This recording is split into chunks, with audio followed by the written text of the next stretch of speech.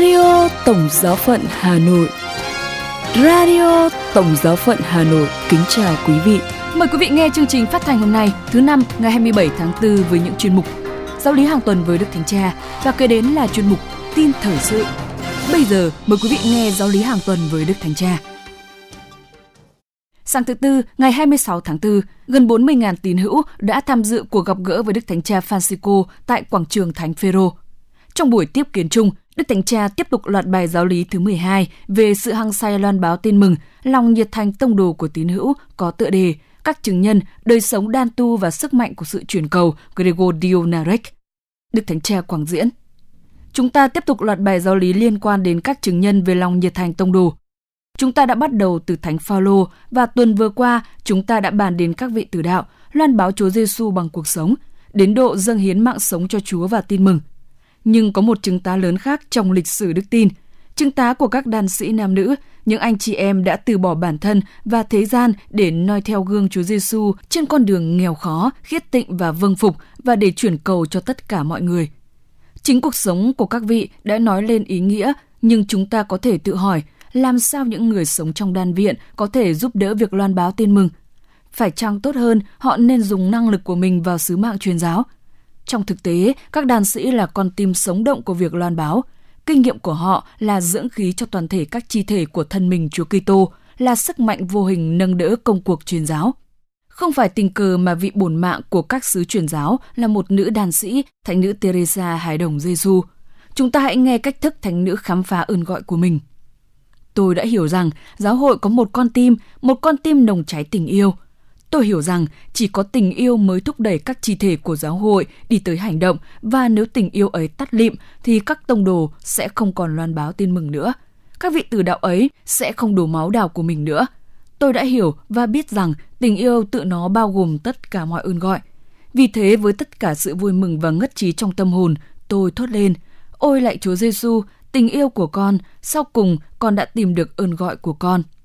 Ơn gọi của con là tình yêu. Trong con tim của giáo hội, là mẹ của con sẽ là tình yêu. Tình yêu này đối với tất cả mọi người linh hoạt toàn thể cuộc sống của các đan sĩ, được biểu lộ trong kinh nguyện chuyển cầu của các vị.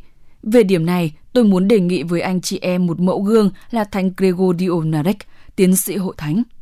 Ngài là một đan sĩ người Armenia, đã sống vào khoảng năm 1000, để lại cho chúng ta một cuốn sách kinh, trong đó có tràn đầy niềm tin của dân tộc Armenia, dân tộc đầu tiên đã đón nhận Kitô giáo, một dân tộc gắn chặt với thập giá của Chúa Kitô, đã chịu đau khổ qua dòng lịch sử. Thánh Gregorio đã trải qua trong đan viện Narek hầu như cả đời. Tại đó, Ngài học dò xét sự sâu thẳm của tâm hồn con người và liên kết thơ văn và kinh nguyện, đã đánh dấu tột đỉnh văn chương cũng như linh đạo Armenia. Khía cạnh gây ấn tượng mạnh nhất nơi thánh nhân chính là tình liên đới đại đồng mà Ngài diễn giải. Ngài chia sẻ vận mệnh của mọi người và dành cuộc sống để chuyển cầu cho họ. Thánh nhân viết: Tôi mang trong mình toàn thể trái đất. Tôi là đại diện của toàn thế giới để dâng kinh nguyện của họ. Ngài tự định nghĩa là người dâng kinh nguyện của toàn thế giới. Ngài sống kết hiệp với tất cả và khẩn cầu lòng thương xót cho mọi người, đi từ những lầm than của con người mà thánh nhân không thấy nơi những người khác, nhưng trước tiên thấy nơi chính mình.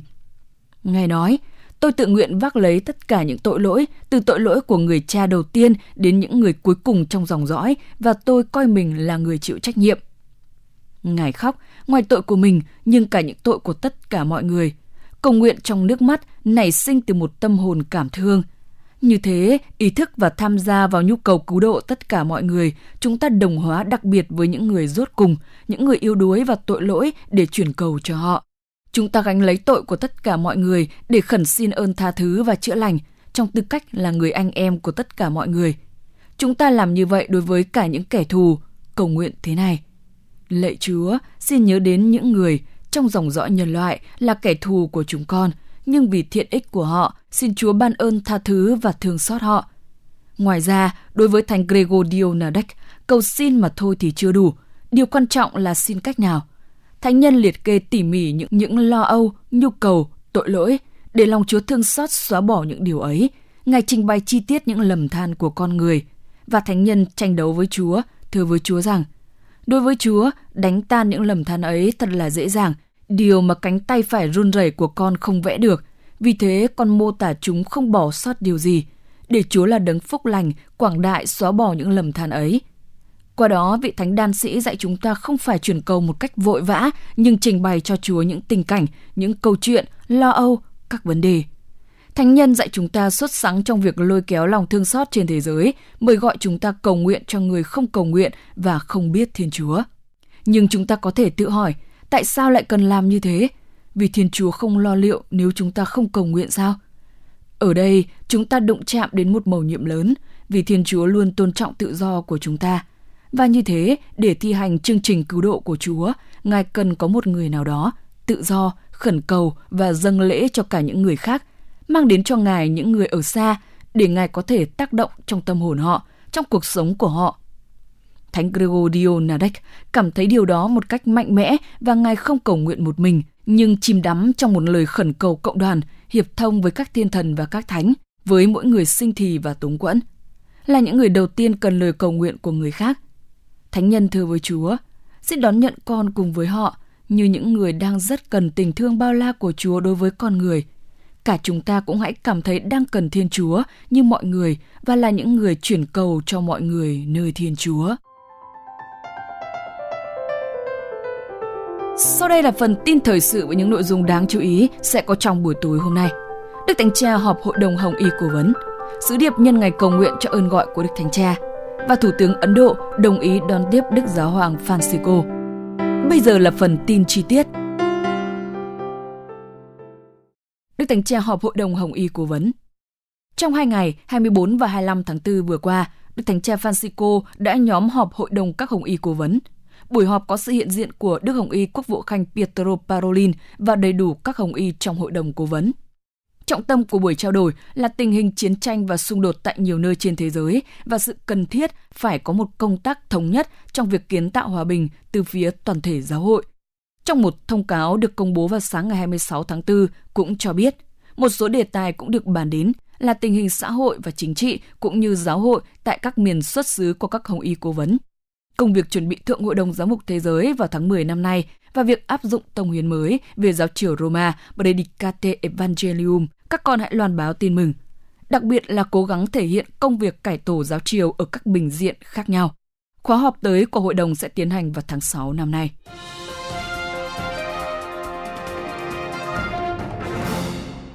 Sứ điệp nhân ngày cầu nguyện cho ơn gọi của Đức Thánh Cha.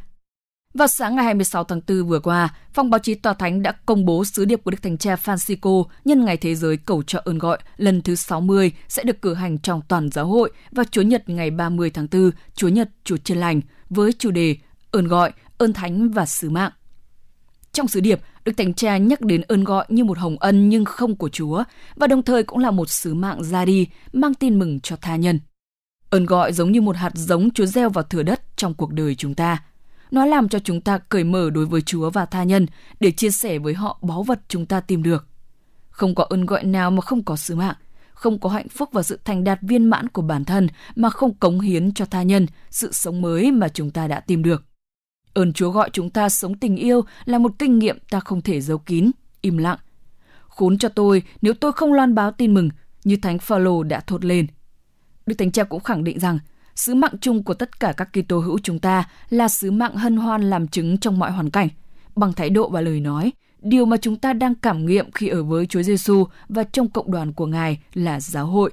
Và nó được biểu lộ qua những công việc bác ái thương xót về vật chất cũng như tinh thần, trong một lối sống đón tiếp và hiền lành, có khả năng gần gũi, cảm thương và dịu dàng, đi ngược với thứ văn hóa gạt bỏ và dửng dưng. Đức Thánh Cha viết thêm rằng, trong giáo hội, tất cả chúng ta là những người phục vụ theo ơn gọi khác nhau, các đòn sùng và thừa tác vụ khác nhau. Ơn gọi hiến thân trong tình yêu chung cho tất cả mọi người được diễn tả vào cụ thể trong đời sống các tín hữu Kitô nam nữ, dấn thân xây dựng gia đình như một giáo hội tại gia và canh tân các môi trường khác nhau trong xã hội như men tin mừng. Ơn gọi trong chứng tá của những người thánh hiến thân cho Thiên Chúa vì anh chị em như lời ngôn sứ về nước Chúa.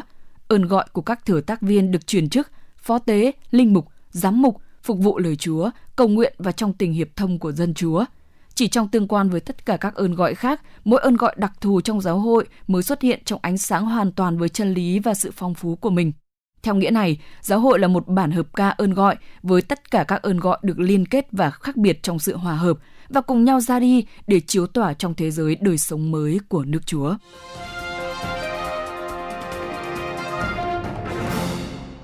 Thủ tướng Ấn Độ đồng ý đón tiếp Đức Giáo hoàng Francisco.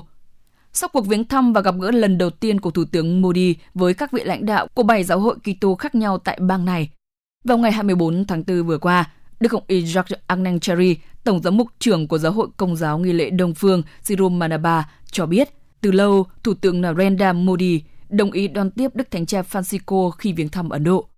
Đức Thánh Cha đã hơn một lần cho biết Ngài muốn viếng thăm cộng đồng Công giáo tại Ấn Độ, nhưng ngoài lời mời từ phía giáo hội địa phương, còn cần có lời mời chính thức của quốc gia liên hệ. Các giám mục Ấn Độ đã hơn một lần đề cập đến vấn đề này nhưng vẫn chưa có thư mời chính thức. Vào ngày 30 tháng 10 năm 2021, Thủ tướng Modi đã được Đức Thánh Cha tiếp kiến tại Vatican và nhân dịp này đã mời Ngài viếng thăm Ấn Độ. Trong một Twitter sau buổi tiếp kiến, ông viết, tôi đã có một cuộc gặp gỡ rất nồng nhiệt với Đức Giáo hoàng Francisco. Tôi đã có thể thảo luận với Ngài về nhiều vấn đề và tôi đã mời Ngài đến Ấn Độ. Đức Hồng y Anangchari gọi cuộc gặp gỡ này là một thành công lớn. Trong đó, phái đoàn các giáo hội đã thảo luận với Thủ tướng về những vấn đề nóng bỏng như nạn bạo lực chống các tín hữu Kitô tại Ấn Độ và việc dành một sĩ số công ăn việc làm cho các tín hữu Kitô giống như cho những người Dalit cùng đinh được chính phủ Ấn Độ nâng đỡ. Cuộc gặp gỡ này được coi là sự tiếp tục sáng kiến của Thủ tướng Modi trong việc xích lại cộng đồng Kitô tại Ấn Độ đứng trước cuộc tổng tuyển cử vào năm tới. Kitô giáo chiếm 2,3% trong số 1 tỷ 400 triệu dân tại Ấn Độ. Riêng tại bang Kerala, số tín hữu Kitô chiếm 18% trên tổng số 33 triệu dân. Radio Tổng giáo phận Hà Nội xin chào và hẹn gặp lại.